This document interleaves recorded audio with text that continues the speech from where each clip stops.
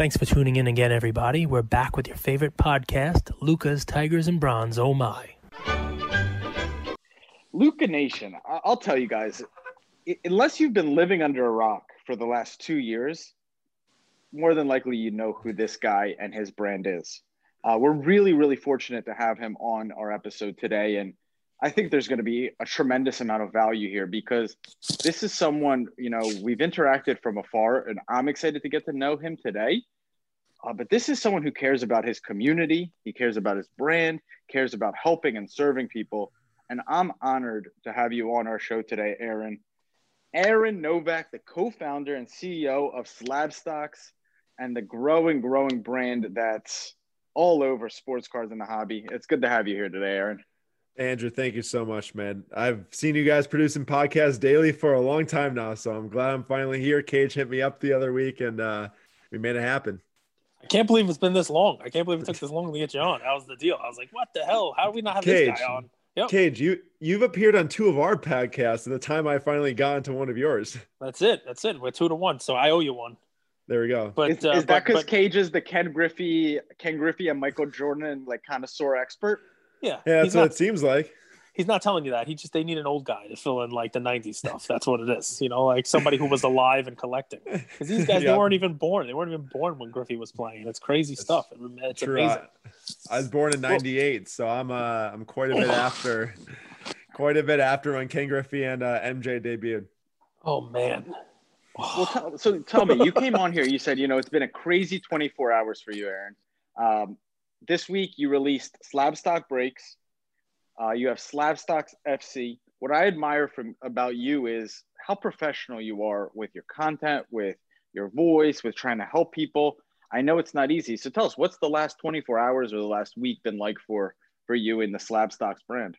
So it's been quite the journey. So as most of you know who's probably watching or listening to this podcast, our plans were to drop Slab Stocks Pro, our data platform, in the summer and then in the fall and then hopefully in this winter. And as Cage has been saying to me, he's like, "Hey, when's it coming?" Slab Stocks still hasn't dropped their Slab Stocks Pro, and it's 100% true. We ran into some massive hurdles with connections to outside sources. I think a lot of you probably know what that outside source is who's listening. Not going to name it by name, but there's been some major bumps in the road that's preventing us from launching at the moment. We were all ready to go, and we kind of got the pause button pressed, which really hurt us. And what our plans were to launch in and get into people's hands. We had thousands of people pre-registered, ready to get their hands on it, and to have something like that be delayed just at the snap of a finger is not to our doing. It's hard because it's hard for me, as many of you know out there watching and listening.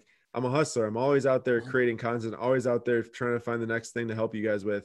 And hearing from someone else that I can't do it in the moment, and it's not because of my fault, it's because of someone, waiting on something else. It pains me. So with that being said, in the meantime, we're like, hey, we need to find ways to get new content out there. We need to find ways to connect with our audience more, to get people's hands on sports cards, because mission at Slab Stocks is to make sports cards accessible, and not just sports cards, but trading cards also, as we're launching a Pokemon brand very soon. Very, very soon, we're launching another brand, just like Slab Stocks FC, launching a Pokemon brand. And really, first glimpse here. I don't know when this is getting posted, but it'll probably be up before I announce this. But Pocket Stocks is the name. So pulling in the name of Pocket Monsters from like Japan. Pocket Monsters, I like it. Yeah, it's gonna be cool. I'm really excited about that. But so basically, trying to make sports cards accessible for everyone in different ways. So we see so many people getting involved today with high budgets, with people with low budgets that have a difficult time trying to find ways to get involved. And we want to bring that all together for everyone. We're really aiming at the general sports card user getting their hands on cards. And one way for us to do that was to introduce Slab Stocks Breaks, offering pack breaks, offering group breaks, offering different rates. We had packs available for last night's stream, which was our kickoff. So when I say crazy 24 hours, last night was a kickoff of Slab Stocks Breaks. We did the first live stream ever. I had no idea what to expect. I've never live broke cards for anyone. I've done pack breaks my entire life since I was 10, opening packs, but I've never done it for anyone else. I've never done it really in a YouTube live stream setting. And I went live for 4.5 hours last night, opening packs until it's like 10:30 Central Time. How you feeling this morning, by the way? How's your neck? My neck hurts. My voice is kind of gone. I'm dead tired. It was a lot. Yeah. And I've got some tremendous help behind the scenes though, helping out, setting up all this stuff. It was so much prep. It was so much whose packs are whose, getting the break set up, listing the products. First time really using our shopping cart set, because we put limits on all these, because like I was kind of saying, making these accessible. It's not accessible if we offer product and then 5 people with big budgets swoop in and scoop them all up. We want to make sure that everyone can get their hands on it, which is why we're offering the pack breaks. I think we sold over 120 individual packs last night and then did a group break with 30 spots. So lots of people got to get their hands on packs, and we did do limits. So it takes more time to make the labels, to set it up and all that jazz. And then, yeah, we went live and I broke them all myself over 4 hours, and it was crazy. I mean, there's just so much to take away from that. Our community is amazing. First of all, for the last two years and some change, I've focused so much on building brand, building community, putting money, profit, whatever you can think of to the side to really focus in on how can we build our community? How can we get more people involved? How can we get people involved with the Slab Stocks brand?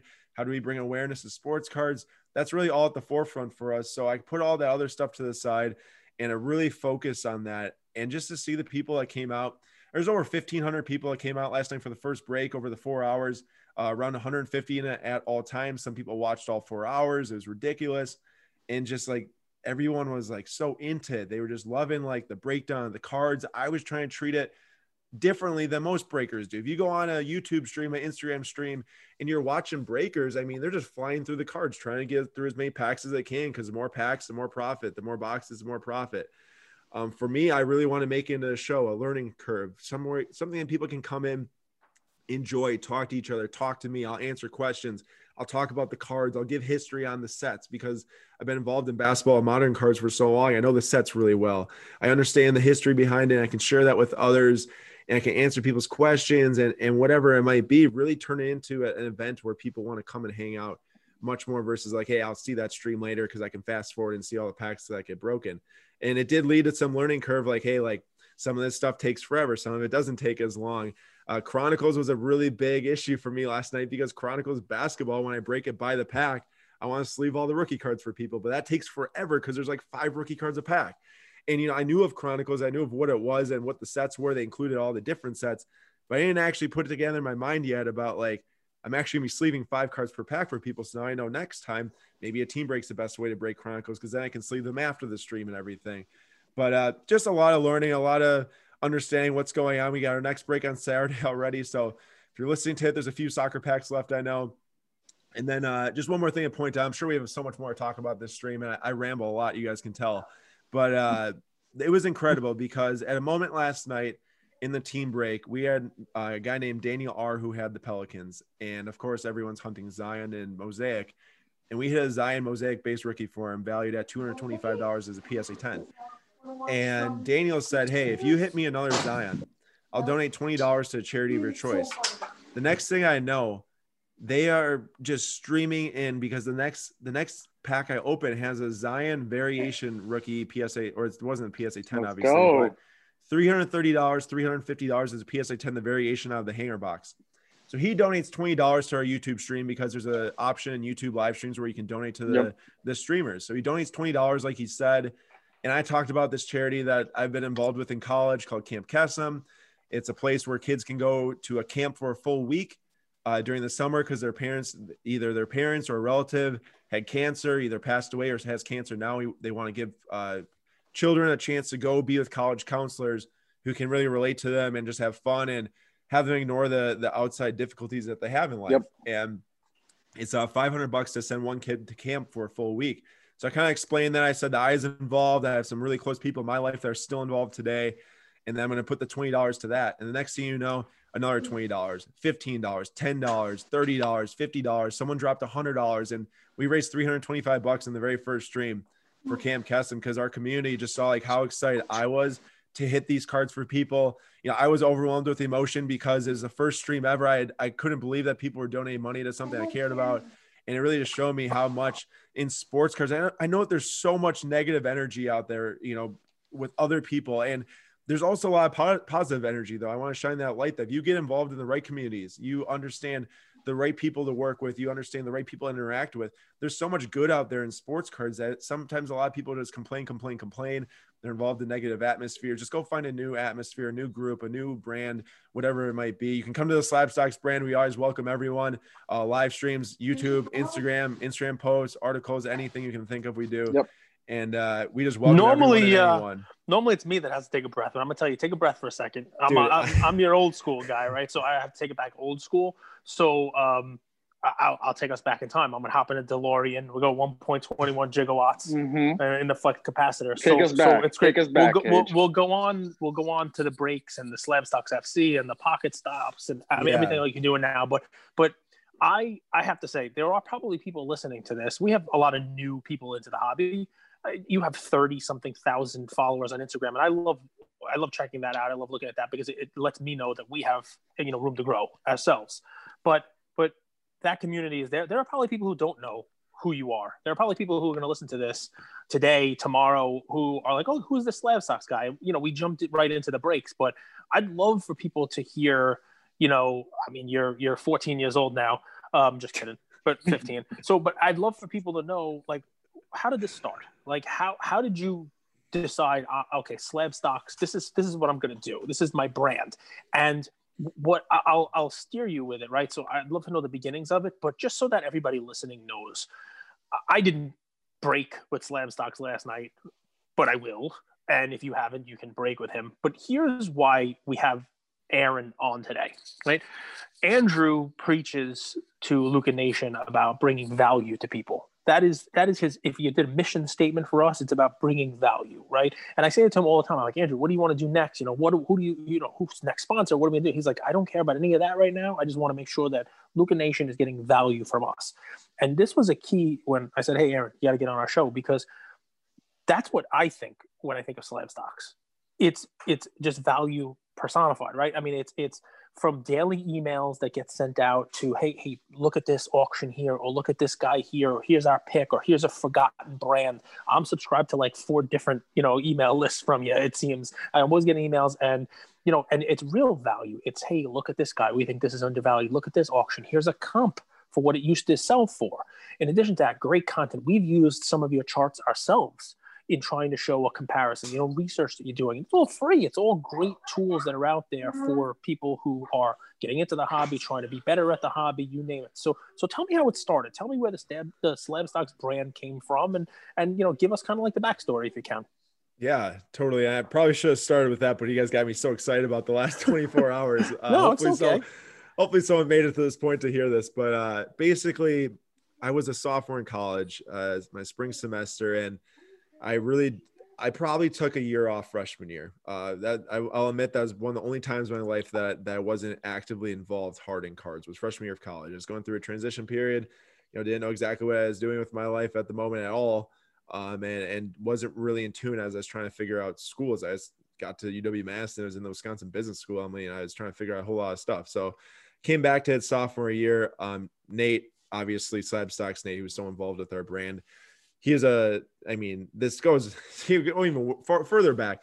Nate was a neighbor of mine for 11 years. And this brand is completely built on friends and family involvement. All of us involved have all known each other our entire lives. We've never, not been around each other, and we can really build on that together because we understand each other so well and we understand how we work. So I call up Nate my sophomore year of college. I'm like, Nate, hey, I'm starting a brand for sports cards. I know we just got back involved together with the prospect side of things, but I'm starting up Slab Stocks because I want to create the stock market for sports cards. That's exactly what my idea was. And that's exactly why I started Slab Stocks. It wasn't to create content. It wasn't to do videos. It wasn't to do breaks. It wasn't to do anything that we're doing today. I just had one end goal in my mind, which was to create the stock market for sports cards. Because truthfully, I used to do sneakers freshman year. When I got out of sports cards, I went to sneakers for about 6 months. And I was Where did Nate go to school? You guys didn't want to go to the same school? I'm picturing like Superbad. The scene where you get into UW-Mass, you're in the business school. Where's Nate go? So Nate bounced around from tech school to UW-Eau Claire, which is about 3-4 hours west of Madison. And Nate's actually 4 years older than me. So Nate's 4 years older. So we're not even really in the same realm. So I was going to have like the Slam Stock story was going to be the Jonah Hill, Michael Cera, who's going to school, the super bad scene. He can be Jonah Hill. You can be Michael Cera. I mean, it's actually pretty good. Like we should make a meme of this here. Oh, you got into what school? Oh, come on, I can't get in that. Honestly, that makes sense. That's funny because it makes sense. But so he's 4 years older. He's actually my brother's age, but I became really close to Nate because our interests were so similar: sports, baseball, basketball, cards, all that stuff. So we really made a bond, and I started it to create the stock market for sports cards, a digital platform where you can buy and sell, track values of sports cards. And this is at a time where you see like no graphs out there of cards. I mean, if you saw a graph, you probably saw a PWCC historical graph over the last like 20 years, and that was it. It's the only graph you're seeing related to sports cards is just like an all-time vintage baseball graph from PWCC. And I'm picturing this is 2016, 2017 to give people a little context. This is 2017. So like before sports cards boomed, that's for sure. I'll tell you that much. And I was involved in buying and selling myself. And then I wanted to do something bigger because I got such a business mindset. I mean, I love so many aspects of business, but there's no real job that I like doing. I like just doing it all. And that's really why I knew I always wanted to do my own company. My dad had his own company and stuff, and I wanted to follow that too. But I wanted to do it with sports cars because that's what my passion was. It's really easy to take a passion and turn it into something if you got the drive. I'll tell you that much. If you got those two things together, you can do it. And we went through and we were like, hey, we got no money. We got no followers. We got nothing. How the heck do we start? We have no IT skills. I can't code. Nate can't code. No one that I know personally can code. So we had no idea what to even do. And we said, the only way that we're ever going to be able to get someone to use something someday is by building up an audience and building up followers and building up, supporters. And without that, we can't do anything, especially with no money. And you see so many places come in nowadays with $1 million funding, but no one even knows what the name of the brand is. I mean, there's places popping up left and right, but no one even knows what it is. So like, how are people even going to know about it or use it or want to use it or want to connect with it or want to trust it, right? Brand is trust. Trust it. And here's the other thing. Stay with it if something goes wrong along the way. I mean, one of those places hits a bump, they lose their people's trust in an instant. They're not coming back, because they don't know anything about them. With us, we spent 2.5 years now building brands. So what we did was I just started an Instagram account and I love data. I was in a business analytics class and I just started making Excel manual charts and putting data on Instagram, and it looked like crap to start. It looked terrible. There was no picture of the card. All I had was words and a chart and how the trends were going. And I remember I posted it, and I was in Hayward, Wisconsin, where there's like barely any service. And I was sitting there watching it, and like no one said anything. I think I had maybe 200 followers at the time because I was posting cards that I owned, like some prospects I was buying, but no one said anything about it. I was so bummed. I'm like, gosh, I just had this great idea, share a chart, and no one even cares, So I'm pausing you for a second, Aaron. I'm hitting the pause button on you, right? So because there are people out there listening, and they might not be starting up a Slab Stocks. They might not be starting up a break room. They might not be starting up an email trail. Maybe they're starting a podcast up, or maybe they are starting something like what you're doing, whatever they're starting. Maybe it's just their own page that they want to get more followers on. Think of this, right? So you take a snapshot of where you are now with 33,000 followers, and that's just probably the phase one for you. You're going to have 50,000 followers. You're going to have 100,000 followers, right? And you're building all of these brands, the Pokemon brand, the FC for football cards, the soccer football cards, the breaks. Everything that you're doing that's out there 2.5 years later, there are people who are at that phase right now. And what I want you to listen to here, guys, is what Aaron did was he just did it, right? And it's almost like Nike, right? It's like what Andrew told me. Let's just get on a Zoom. Let's just record. Let's just put out some content. Let's see what people think. And, you did it. That's step one. Step two, you had very little response to it. And at that moment, you could have quit. You could have said, all right, guys, this idea's going nowhere. Go ahead. So go for it. Tell I deleted my post because I swear I deleted it. I took it off. And I was like, Mom, Dad, my brother, Bennett. I was like, guys, it just no one responded. It's Dad, And my brother, Bennett, was like, dude, what are you talking about? This thing was up for 20 minutes. I'm like, yeah, I know, but no one said anything. I'm like, yeah, but it's 20 minutes. I'm like, all right. So I posted it back up. And good for you. Next thing I know, 3 hours later, I got 3 comments. And I'm trying to remember one of the guys' names is Empire Sports Cards. I think he was probably in freshman year of high school at the time because I know he might be going to UW-Madison next year. The next guy's name was Matty Ice something. I think he had some Eagles cards he posted. And then the other one was probably Sports Card Nation. So that's crazy. 2 years back, these three people, they still follow us. I know they don't interact as much now, but like, I still remember those people's names because they're the first people that really pledged, some type of trust to me. They're like, guys, this is cool. Like, this is cool seeing a chart on a baseball card is a Bowman Chrome Alex Kirilloff auto. And what I did was what Cage said.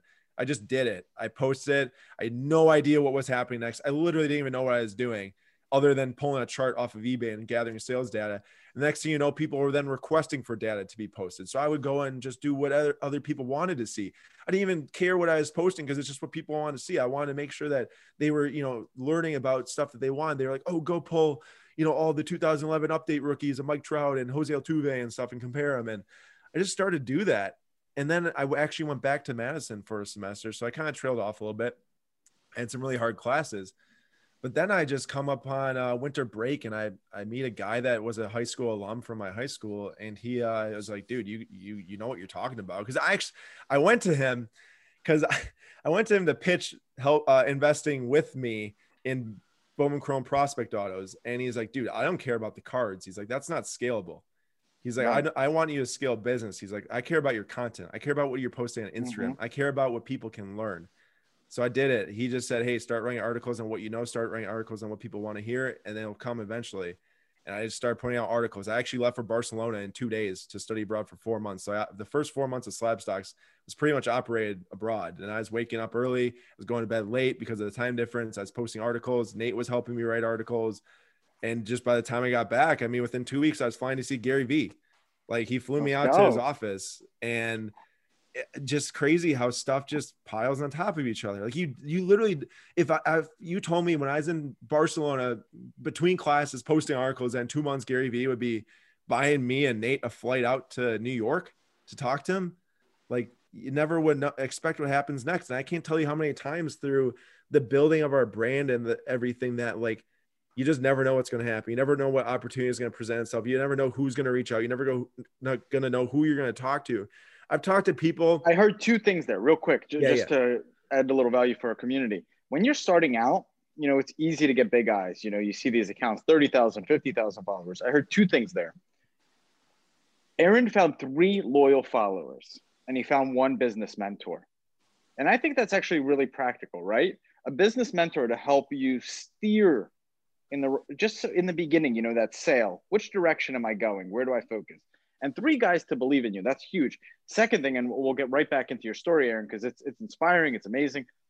It's crazy that in 2017, baseball prospects were the game, and now we're all NBA. So I hope we don't lose that moment. But that's so interesting to remember. Aaron actually started in baseball prospects, and remember, we call these baseball cards. And now we talk about them as basically basketball is the sports card market. Yeah. I just don't want us to lose that moment. And guys, if Aaron can do this, anyone can do this. You should be listening to this because, he's not smart. Listen, he can't even say Barcelona the right way. Come on now. Come on. Hey, he's true. A hustler, though. Dude, I'm telling you, he's a hustler. He goes after what he wants. That's what I'm picking up. Yeah. Guys, anyone can do this. I'm not anyone special. I'm literally a kid from Wisconsin that grew up in Milwaukee and went to school. I think Taylor and Giannis. I think you're selling yourself a little short, but really the truth of the matter is, anybody can do this, but it's the same first step for everyone, no matter what you're doing, and that is do it. Yep. Take a shot at it. Post something and see what happens. That's it. Yeah. So I do want to get back to the story. Tell us about that first meeting with Gary. Yeah, so that's interesting. Hey, don't let me forget about talking about the baseball prospect thing, though, because I want to talk about that in terms of business later, too. I have a memory of an elephant. All right. So with Gary, literally, I woke up in Barcelona one morning and I don't know if you guys remember, he was literally holding Giannis cards like this on his Instagram story. And I only was following him. And you're holding Barcelona ladies like that. He's holding the Giannis cards. You're holding.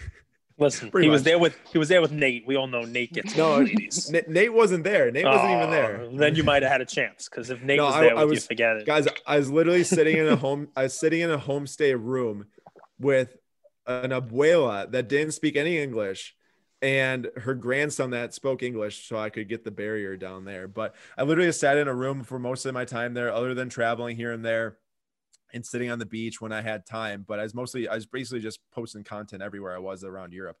But the thing with Gary was I woke up one morning and he was posting cards, and I only knew about him because of that business mentor that I was telling you about that told me to just do it. because he told me, he's like, hey, follow Gary Vee, listen to his videos, and he'll just inspire you to make, you know, like it wasn't anything where he's like, dude, this guy is like the Bible. Everything he says is correct. He's literally just like, he'll just tell you to go do stuff and like, it'll just keep you going. So basically for 4 months, I just watched his videos because it just kept me going. It was like, hey, someday it's going to happen. And, you know, now I'm sitting here and wow, it did.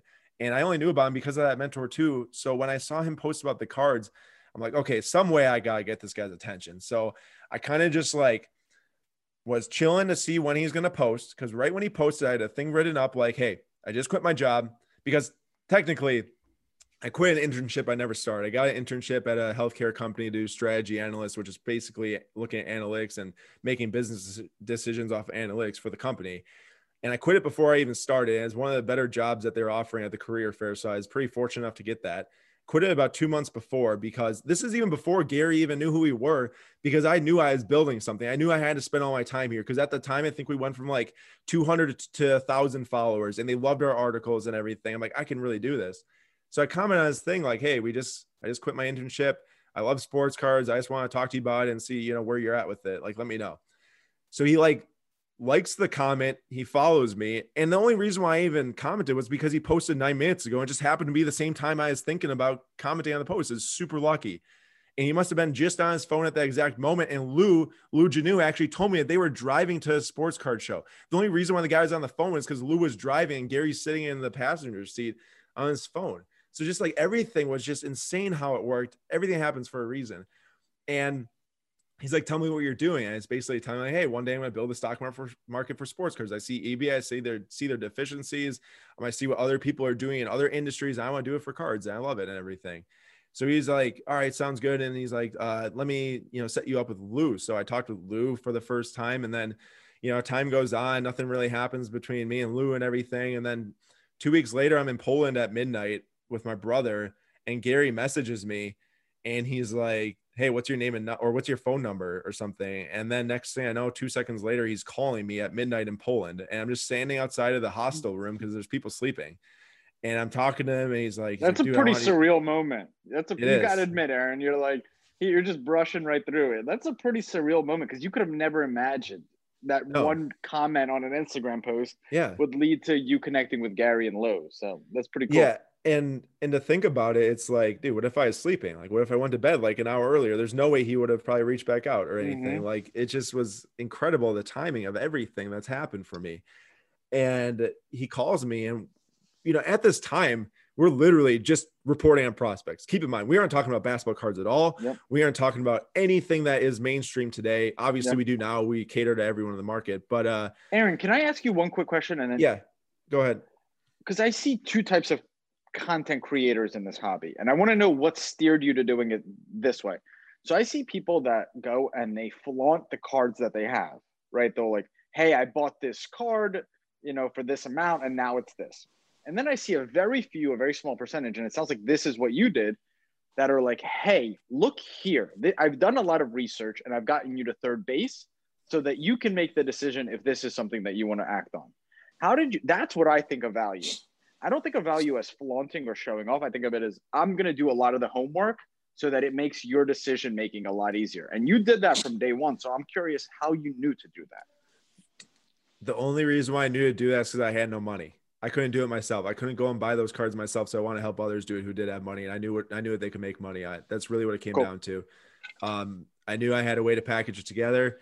I knew I had the smarts. I knew that Nate had the baseball knowledge, because Nate, you know, he's a card guy now, but back in the day, I mean, cards were like kind of his secondary thing. Like, he's like, oh, baseball cards are cool, you know, I can collect them, but he never really saw it as a business model like me. He saw it as like, I love baseball, so I got this card of this guy. And I took his knowledge, combined it with my knowledge, then took Sam's knowledge, who's Sam Dunks now, like our huge YouTube show, which is the biggest show we have. And he's got basketball knowledge. Now he knows the card market super well.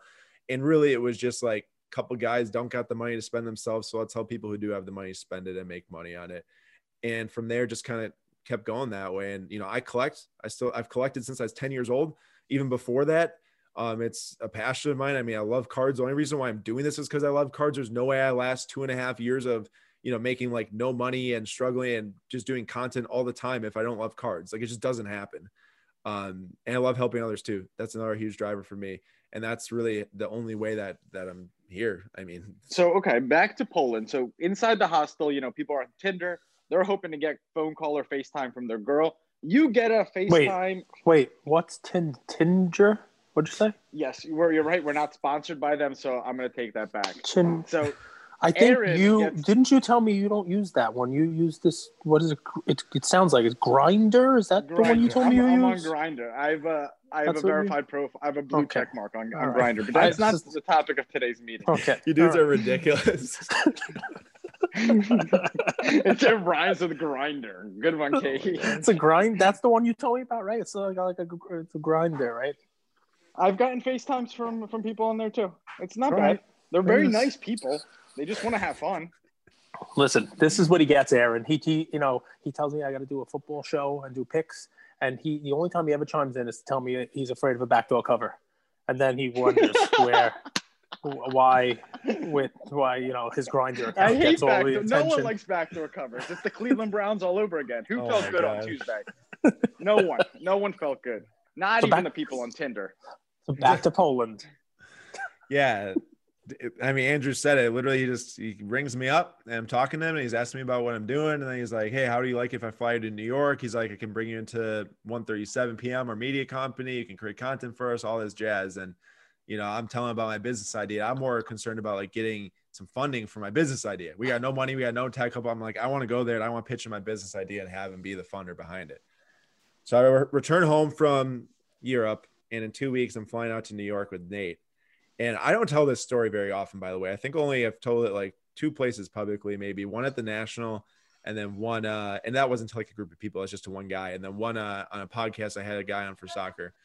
But basically we flew there and I was pitching my idea. I got 30 minutes. I got between like 3 p.m. and 3:30 to basically say whatever I had to say. And I was sitting in his VaynerX media office all day. My legs were bouncing. I was nervous as heck. I wrote down all my notes on my phone. I was reading them the entire plane ride over. It was truly like a Shark Tank moment for me to where I started watching Shark Tank to prepare for it. Like literally I did. I had no idea what I was doing. I think I was 20 at the time, 21 maybe. I'd even turned 21 yet actually. So I'm 20 years old going over there and trying to figure out what the heck I'm doing. And going to the meeting, I just tell him about the business idea. He's like, hey, he's like, and this is before StockX came out with their trading card market, by the way. So some pretty critical news to the story. He's like, hey, he's like, it's a great idea, but he's like, it's just so hard to break through in marketplaces. And which is true. I'm not going to sit here and say it's not. And he's like, and I got some information that StockX is going to be releasing trading cards in the very near future. And he's like, that's pretty much going to kill it. And I said, all right, that's fair. You know, I didn't know that, of course. And he basically was then like, all right, I can do one of 2 things. You know, I love your guys' passion. And keep in mind, at this time, we're still just doing Bowman Chrome prospects. Okay. All we're talking about is Bowman Chrome prospects. We're not talking about anything. So he even gave us a shot based off of something he does. I mean, he cares about prospects, but not like the vintage, all that other stuff. So he's basically, I can do one of 2 things. I can bring you into the company 137. You guys can create content every day, all day. You guys can live in New York and struggle as heck and pay you some money for some shared revenue streams and whatever. And just a base salary so you guys can survive pretty much. And then the other option was to take 25K and we'll give them a small percent of the company to do what we want to do. And, you know, Nate and I leave the meeting trying to make a decision. And of course you guys are sitting here like, dude, you're not doing either of those today. And it's true. We're not doing either of those today because we made a decision to try to go work for 137 and go move to New York, something that 2 of us from Milwaukee never thought we'd be doing in our life. And something that I'm very grateful that didn't work out because, you know, I still don't know necessarily what happened. I never really got the full story, but basically throughout the summer is like, oh, hey, we're not really ready to bring you guys in. And then basically what happened was school's approaching for me. So I got a junior year of college. You know, I have senior year of college at UW-Madison coming up. I've got some great roommates. I got 1 year left in the business school. I'm like, guys, either I'm coming over or I'm going back to school. Like I can't wait any longer. And it's kind of like, hey, we think you should just go back to school because we're not ready yet, you know? And I could not be more happy that happened, man. It is life-changing. I mean, I met my girlfriend senior year at college. I built slab stocks all of senior year of college. I graduated college. Just a million things happened that would never have happened if I wasn't told no from Gary, which in the moment you're like, crap, what do we do next? But here I am. And it was truly amazing, not only because of what happened after the meeting, with us doing slab stocks on our own, not having Gary involved at all, really, in a actual formal way. And we got zero money in the end. We got zero money. We didn't get the jobs, and we just kept on doing our own thing. But what's even more important, love that. Real quick, I just want to pause there because I just had a memory real quick. And there's so many young entrepreneurs that I think need to hear this. And when I was young in entrepreneurship, I remember going back to this one video. It was the Steve Jobs commencement speech from Stanford. And I watch it over and over and over again, especially at my lowest points. And he says, I love this line, you can't connect the dots moving forward. You can only connect them moving backwards. So you have to trust and faith. And your story, Aaron, I appreciate you even sharing that with us. So you guys, Luca Nation, you got a little bit of an exclusive here. So I hope you appreciate it. But I love that. I love that you kept your head high. You understood that things happen for a reason, or I'm interested how you actually interpreted that. And you took a really strong meaning out of it and used it in your favor, because a lot of people could have used that, I think, as a setback. Yeah. And this was pretty important because when we thought we were going over, Nate quit his job. So Nate actually quit his job going into, we recently launched our newsletter, which also helped give him the confidence to quit his job, because that was really helping us out a lot. But he quit his job before knowing that we weren't going to get the jobs in New York. So he's kind of like, well, crap, I just quit my job. I'm not going to get a job over there. What do we do? And I just kind of came in and I said, we're making enough right now for us to just live together. Because at the time we were living together over the summer. We aren't right now because things happen. He moved to Eau Claire and everything, whatever, life happens. But we just kept our heads high and kept creating as we knew. We went to the national, which actually we still thought we were going to go work for Gary at the time. So, but the outpouring of support from people at the national, at the time we had 4,000 followers. We just broke 4,000 followers. And I couldn't tell you the amount of people that came up to our booth, introduced themselves. We're taking pictures.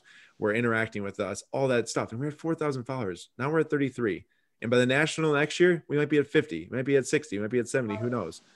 And all my life, I've went through and not known exactly what I was doing, but I always knew, hey, something's going to work out. Something's going to work out. Just keep working, just keep doing what I'm doing, keep doing what I enjoy, and something will work out. And it has, and it's insane. And I don't exactly know where I was at in the story, but I go back to school and I just, every day I work on slab stocks, and I don't do as much school as I probably should have been doing, but I still did well just because I finally got into the classes I was just good at and didn't have to study for or sit in and listen in class. One of my best friends in college, he was in some of my classes, and he'd sit next to me. He's my roommate. He'd just be watching me punch numbers in my computer as I'm working on slab stocks during class. I never listened to a single class really. And he'd always be like shaking his head because I do better than him on exams, and I'd be sitting in class just working on slab stocks. But really, it's having hands in multiple things at one time.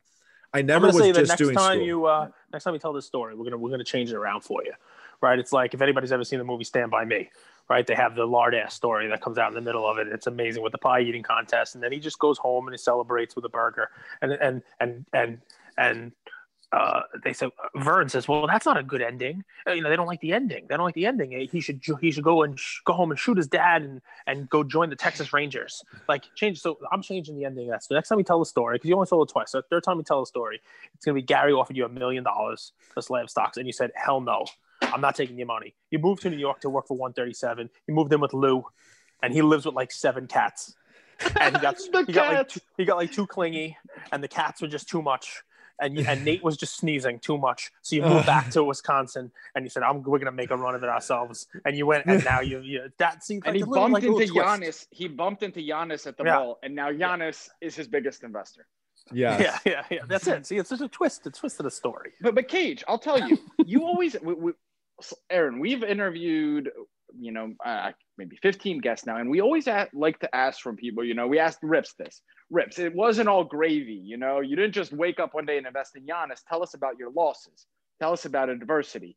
And Rip says, well, I'm not always winning. I bought Kawhi cards. That was his loss. That's not adversity. I'm like, tell me. Cage? How about a little adversity for a college kid? And now look at the success, man. Yeah, I don't know, man. I don't really have words. It's so hard to just sit here and put it all together because, one day you never think that something will become something. The next day you're sitting here with you guys, even your guys' podcast. It's taken off since you guys just did it. I remember you guys were just like, shooting the crap in Gary's group message and saying like, "Hey, you guys, we're gonna take down Lou Card Talk podcast." Next thing you know, freaking Cage and Andrew are on a podcast, and now everyone knows about you guys too, and it's just crazy. I mean, what transpires for people, like I can't even describe it. Well, here's the fun part. You ready, Aaron? Because we got a lot of people you're going to thank, a lot of people of success, a lot of people out there who have helped you, right? Gary's a huge name in the whole deal. But we'll take a second right now, and I'm going to tell you the person you have to thank the most for the success of Slabstock, your brother. And you probably never thanked him, right? Because I do. This is what our listeners need to take from this, right? Because it was a Kirilov autograph or whatever it was that you posted the first, and you took it down 20 minutes later. And that could have been the end. It could have been the beginning of Slabstocks and the end 20 minutes later because you were like, you know what? People don't like this. People aren't responding. He's like, dude, you got to give it time. And you put it back up. If you didn't have that interaction with your brother there, maybe it would have ended before it started. So it's amazing, guys, right? And I know you guys have been like saying so many nice things about me sitting here, but like, to be completely honest, without the help from my parents, from my brother, from Nate, from Sam, from Josh, who's behind the scenes, who isn't even front facing in Slabstocks, but I have another person working with us behind the scenes on the business sense. Help from all those people, and my brother, who isn't even directly involved in the company, but's always there, telling me, hey, like he popped in my breaks last night. He doesn't really collect cards himself. So I'm working with him on some hockey stuff because he's a hockey fan. He plays goalie, but he's not even really a big card guy, but he just pops in the breaks. Cage has a crush on Austin Matthews. So if you could make that happen. Oh yeah, that's my guy. First, we're hiring Cage a personal trainer, and then we're going to start buying Cage some of the outfits that Austin Matthews wears. So stay tuned. Can you just somebody make me bacon instead of a personal trainer? It'll cost you less money, and I'll get more. You're not going to fit into Austin Matthews' outfits, though, then. Yeah, but it's crazy. I mean, there's so many people that have helped us, and even supporters, just the audience. Like, heck, if people aren't there listening and commenting on posts, I remember there was a time, and this is how you have to operate if you're running a business. Andrew, I know you wanted me to give some value here.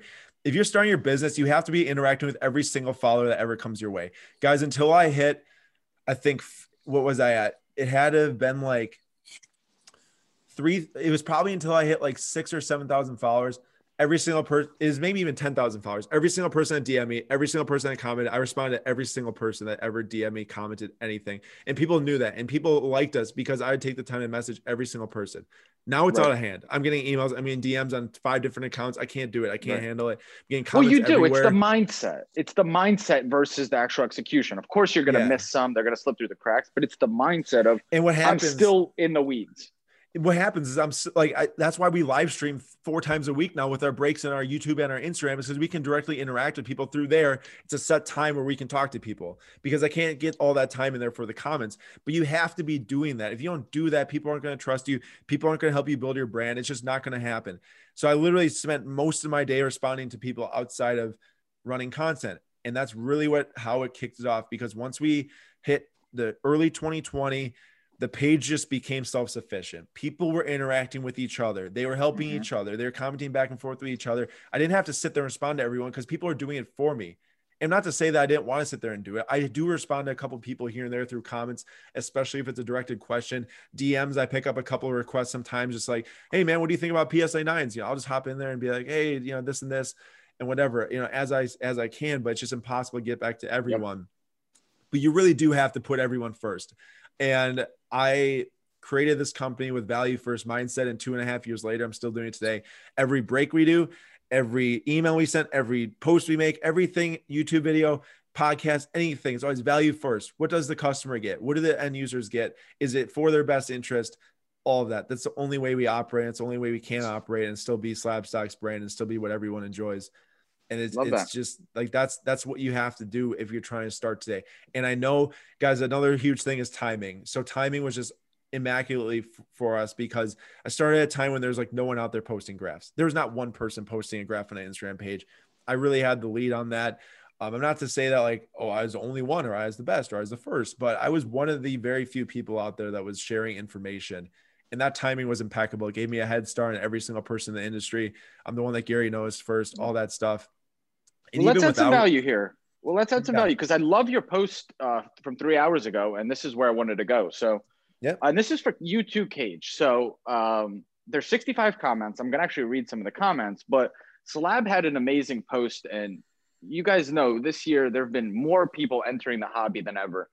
people that used to do sneaker flipping that see potential in sports cards, and a ton of other people joining. And you posted, if you started on a low budget, what tactics did you use to build your way up?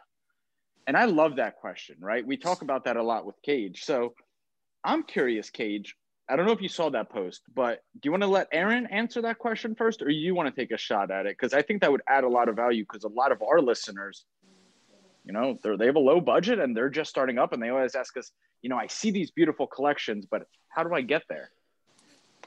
I can shoot, or Go Cage ahead. can shoot. No, go ahead, man. You're the guest.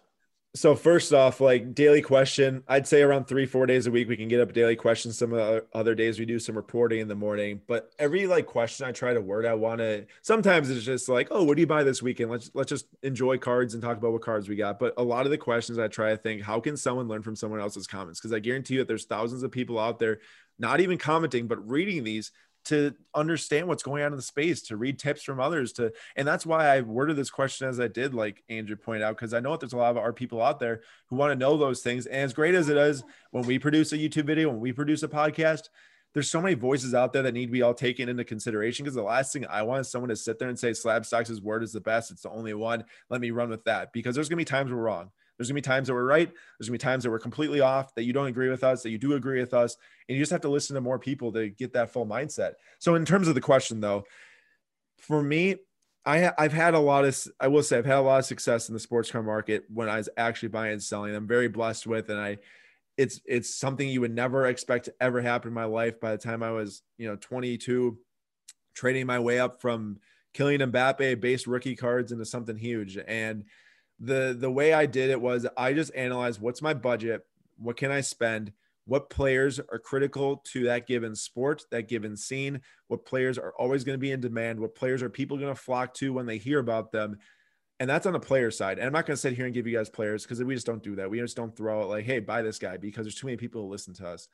But what I do want to say is you got to use the grading. You literally have to, unless you're just insane at calling players, because grading is going to create your own margin to where if you're wrong on a player, if you get a PSA 10, you're going to make up that value. If you're wrong, if that card goes down in price, you're going to make up that margin on that PSA 10. If you're right on it, you're going to like 10, 20x your investment. And I spent a lot of time buying soccer cards, grading soccer cards. And it was one of the most special and life-changing thing that's ever happened to me. And it only happened because I knew Lou and Tyler from Gary. I never got a business deal with Gary. I never got investment money from Gary. I never got a job from Gary, but I got connections from Gary that have carried us and myself into insane places I never would have ever thought. Just Tyler saying like, dude, should look into Mbappe and soccer. Like at that time, I got out of baseball, basketball, and football and buying and selling regularly because of how our audience was changing. Our audience was growing. I knew nothing about soccer other than what the sport was and Messi and Ronaldo and Mbappe. I literally knew 3 players. Never heard of Jadon Sancho. Never heard of João Felix. Never heard of Ansu Fati. I never heard of any of these guys. But I took what money I sold on baseball, basketball, and football at the National, and I spent it all on soccer because I wanted to learn it. I wanted to understand it. I knew if there was a day that came that soccer blew up and I was successful on it, I could sell them all and I could take my knowledge, open it up for Slab Stocks. It's literally my plan the entire time since August 2019. So take a pause for a second, right? Yeah. One, because you need oxygen, but 2, more important, which I mean, I can't believe there's somebody else who's going the way I do. I love it. We got to do. We'll do a spinoff, man. It'll just be no dead air.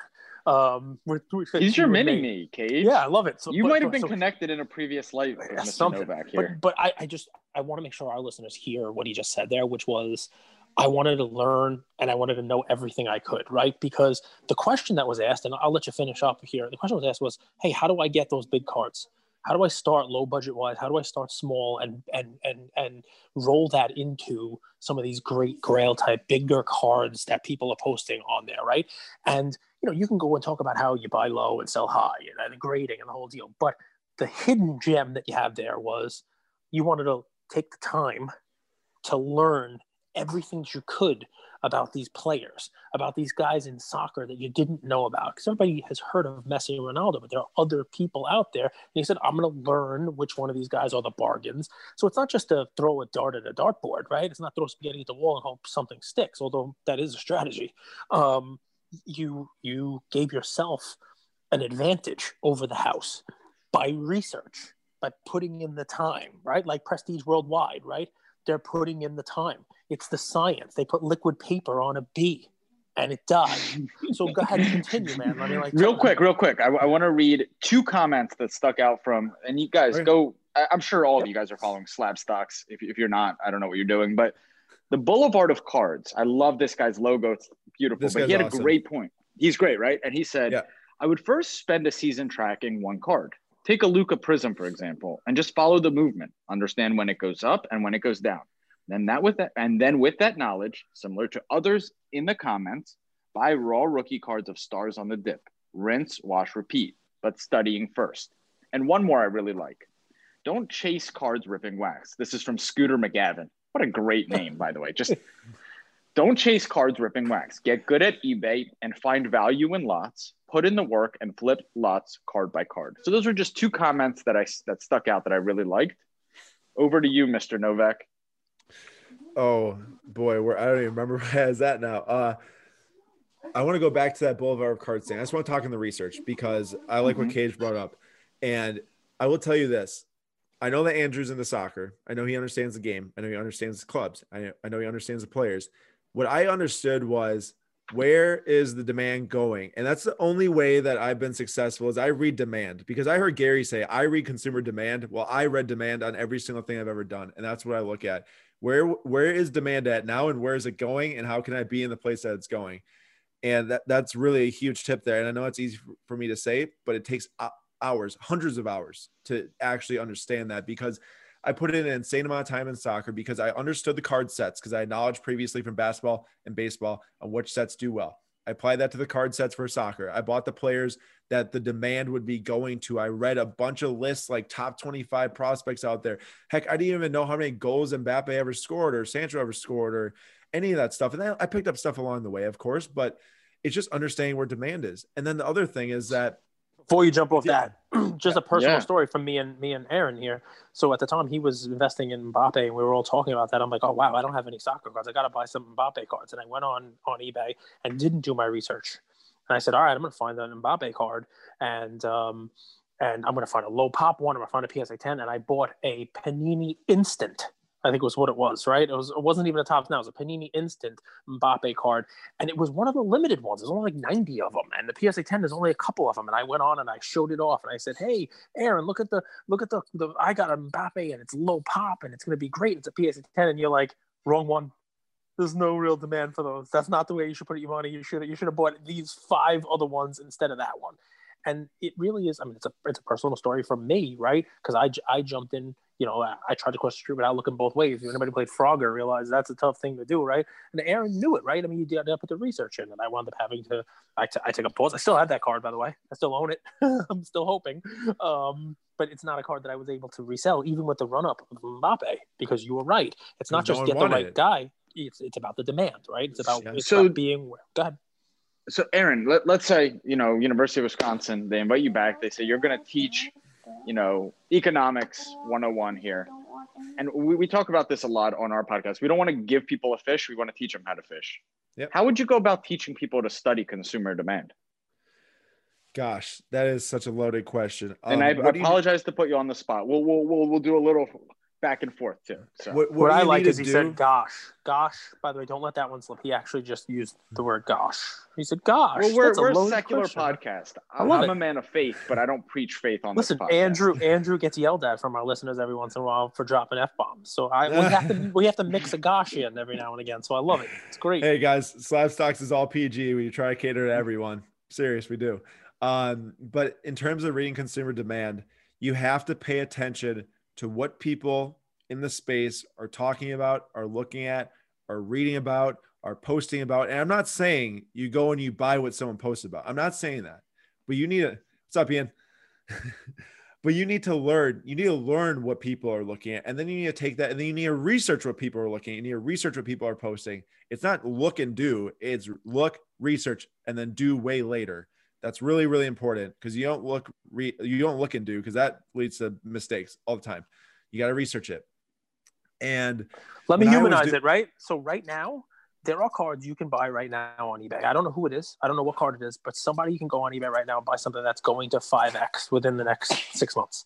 It's an NBA star. It's somebody who hasn't played yet. It's you know, I don't know who it is, but you know what? You can probably pick 5 or 8 guys' names and start researching them now. Who's going to get a time to play? Who's going to get some increased minutes this year because of something that happened in the draft, right? Or who's the next soccer guy who's going to get a big contract or get bought out by his team? All these rumors that are out there, a lot of fake news in the soccer world too. But you know, you have a shot of taking a risk on 5 guys, buying them in bulk, but narrowing down who you invest those 5 guys by the research you're doing, right? So there's money to be made, right? I mean, we can all talk about, I mean, at the beginning of this year, I was buying Trey Prism cards for $12. Just a base Prism rookie card. I'm buying 50, 100 of them at a time, $15, $20. You know, I mean, there is something else like that. Obviously, you can't buy that anymore, but there's something else out there. And, you know, I guess in my answer to that question would be, if you combine a little bit of gamble. I'm buying Talon Horton Tucker cards. I'm buying 50, 100 at a time right now. But my eBay's frozen though, because I bought too many. No big deal.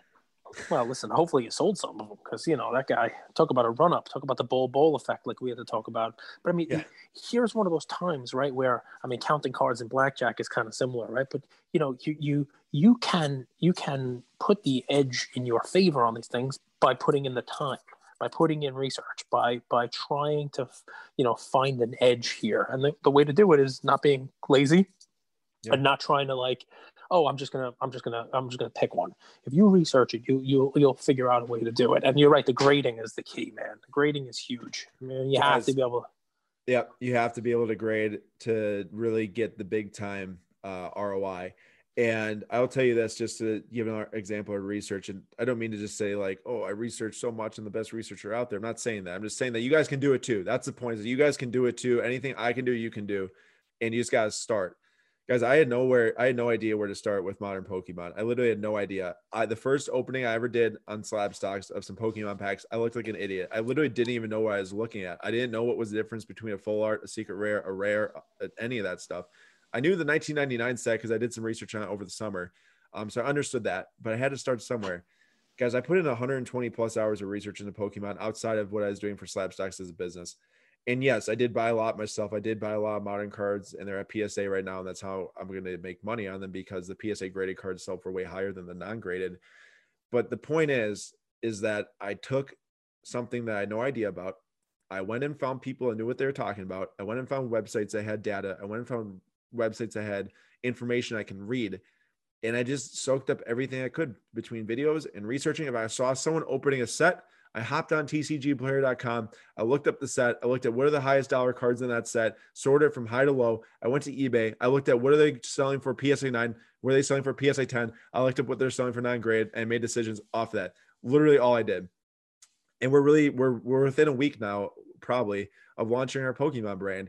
And no, it's not going to be as big as Slab Stocks is, because I'm not going to have the time to dedicate myself to it. But we are going to come out with breaks on it. We're going to incorporate into a Slab Stocks breaks type of segment, to where we're putting together bundles of packs for people, and non-graded cards and graded cards, and, you know, new sets that are coming out. And it'll be fun. It'll be a really fun way for people to get in, collect their lower budget, because it is cheaper to get your hands on packs and to collect, you know, the different cards and everything. And it'll be really exciting. But just the moral of the story is, like, you got to put in the time, you got to know you can do it, and you got to really just understand what are people looking at and how can I take them and apply it to something else. It doesn't mean you have to buy exactly what they're buying. You just got to apply it somewhere, and it'll work out if you guys really put in the time and understand what you're doing.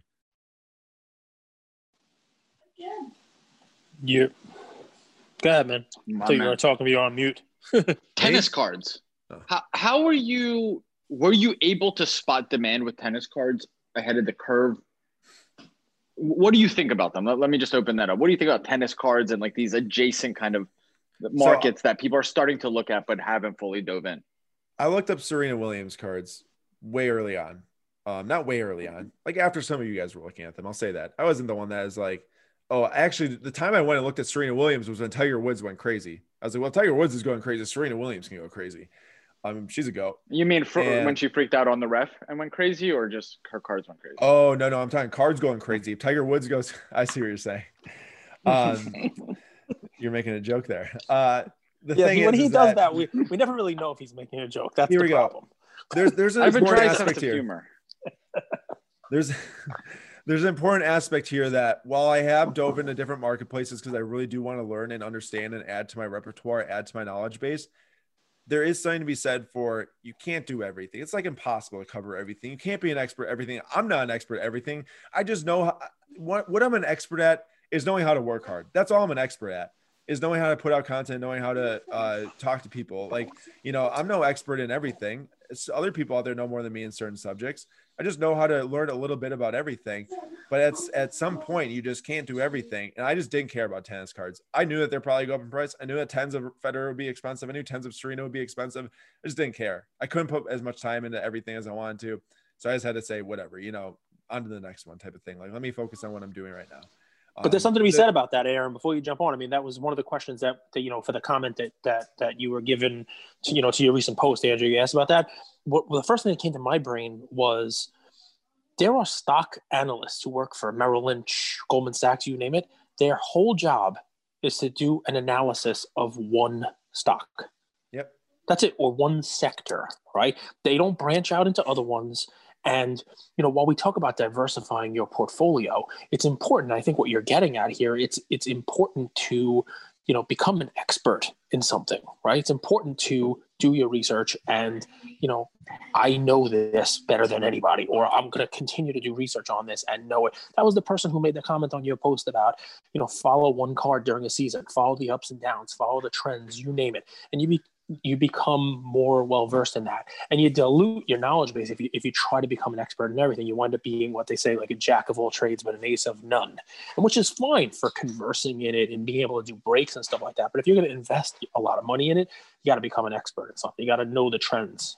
Yep. Can I say something on that? Because I think there's a real opportunity right now to become an expert in second year Hall of Fame type player cards. Because those cards, and I don't know how they move, but oftentimes those second year cards, especially second year Prism cards, are cheaper than prospect cards. And these guys are Hall of Famers. And I think second year cards historically have appreciated, but it's important to research and learn how they move. So I think, Luca Nation, if you're listening, there's opportunity.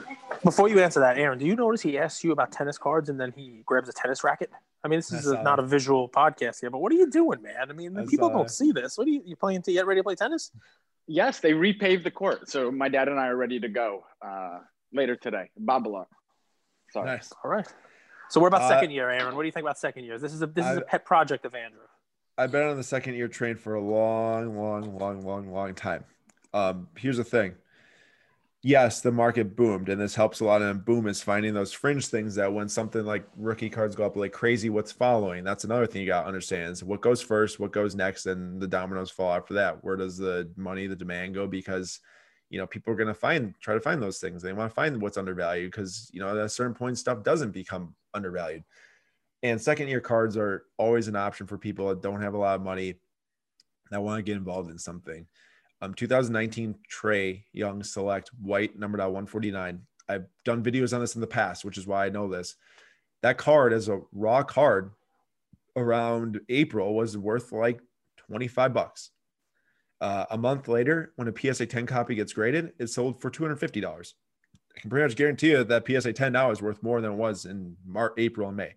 So, these are cards that don't get heavily graded because they're not base rookies of star players. They are second year cards of star players, and you can get collectible cards for good value too. You also, like, for me, and I don't really buy that much. I think that you guys know, I think a lot of people know, is I really don't, because I told you I'm doing it for other people. I'm trying to help other people buy. For me, it's like I see value in getting a tie-dye number to 25, a Trae from Select, versus getting a base rookie from 2018 Prism. I just do. I love cards. I love collecting cards. I love aesthetics of cards. I love art. I used to be a clay potter person on I can't even say the right word. I used to throw on the wheel. I used to make clay pots and vases. You used to do pottery with Klay Thompson. Yes, pottery with Klay Thompson. Listen, so now I need it. Now we have to post video of this. So what I need you to do for our producer, Jordan, who puts up really good video content, I need Nate behind you at the potter's wheel. I need a Demi Moore, Patrick Swayze recreation of the scene. I need sing it for me, Andrew. I don't have a voice. Sing it for me. I need the ghost scene with the pottery wheel, and then we'll post. I only know Dirty Dancing, Patrick Swayze, because I rewatched that movie with my grandma growing up. Well, nobody puts Andrew in the corner, so I'm sorry, but yes, you like the aesthetics of the card. Yeah, so you're saying you got. I just appreciate art. That's what I appreciate about it in Pokemon, because they do some of the best artworks out there. You know, the cards look amazing. People enjoy them for what it is. I don't think anyone's buying a 2008 Prism Trae Young PSA 10 rookie because I think it looks cool. I just don't.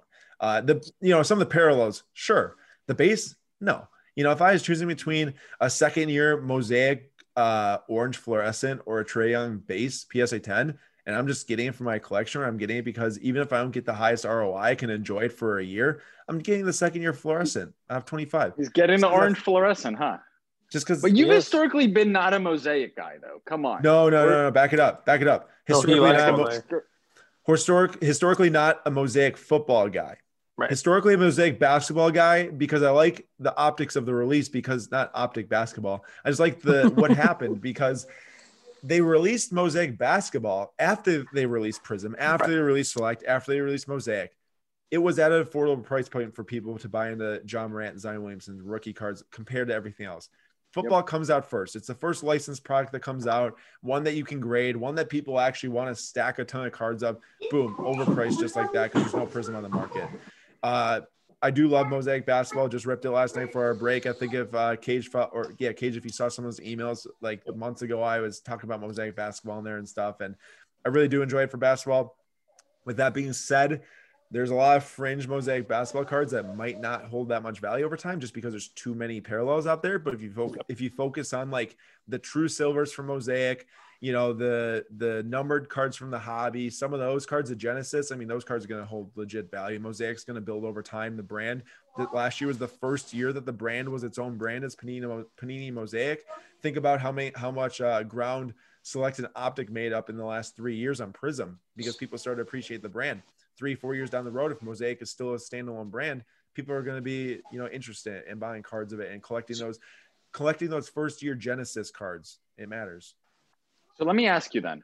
This weekend, we had 2 record sales of the Giannis cards. Yep. One was the Giannis Black Mosaic. One was the Giannis Black Auto. What surprised me? From Prism. Keep in mind, Prism. These are from Prism. Yes, thank you. What surprised me was the Giannis Black Mosaic, no auto, sold for over $1 million, where the Giannis Black Prism auto sold for about $300,000. And I'd love to hear your take on that. Why do you think there's such a discrepancy in that? First thought is I'd love to see if that auto 1 of 1 9.5 sold through Ken Golden and Golden Auctions. I mean, it's hard to compare when it goes through 2 different auction houses. I think that Ken Golden and his auction house, they market like crazy. Heritage Auctions, not so much, or at least they just don't have that much media attention. I mean, you see Ken Golden out there on Fox News and, you know, or the Fox Business News and CNBC and whatever. That's a factor. I'd like to see, you know, how much more that auto would have gotten from him. I still think it would have been less than $1 million. I don't think it would have been the same as the Black Mosaic, but I think that there's just this like really weird like frenzy for non-auto cards. I think that just kind of played into it, because for those of you out there, the Prism Black Mosaic Giannis rookie card 1 of 1 isn't even the true Prism Black. There's a Black 1 of 1 out there that doesn't have the Mosaic pattern. Mosaic pattern came out with the 2013 Red, White, and Blues. So there was a 2013 Red, White, and Blue Mosaic and a 2013 Red, White, and Blue Pulsar. So 2 different ones for that also. In the Mosaic, it's not the true 1 of 1 black. I could see the true 1 of 1 black go for 1.2 million. And I still think that this one's probably worth, you know, 1.2 million. The true one might be worth 2 million then, for all we know. All I know is that autograph was an absolute steal, because I don't care if it's a sticker auto. There's sticker autos every single year, Prism, but people still buy them. People still collect them. It's Prism. They go up in value, all that jazz. What I care about is that it's got a full-length Giannis Greek letter autograph. Yep. That is rare these days. If you see when he signs in person on card autos, he barely even signs anymore. It's a freaking scribble.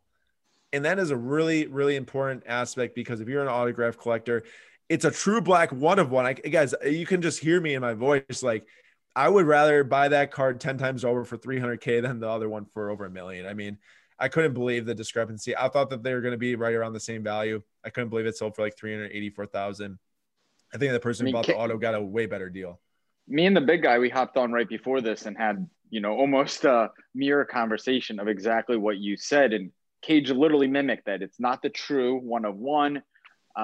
Cage, you're a PSA guy. Why do you think these one of ones get graded BGS instead of PSA? And guys, for context, the two cards had the exact same subgrades: 295s, 210s. Different subgrades, but the same amount of 10s and 95s. Right.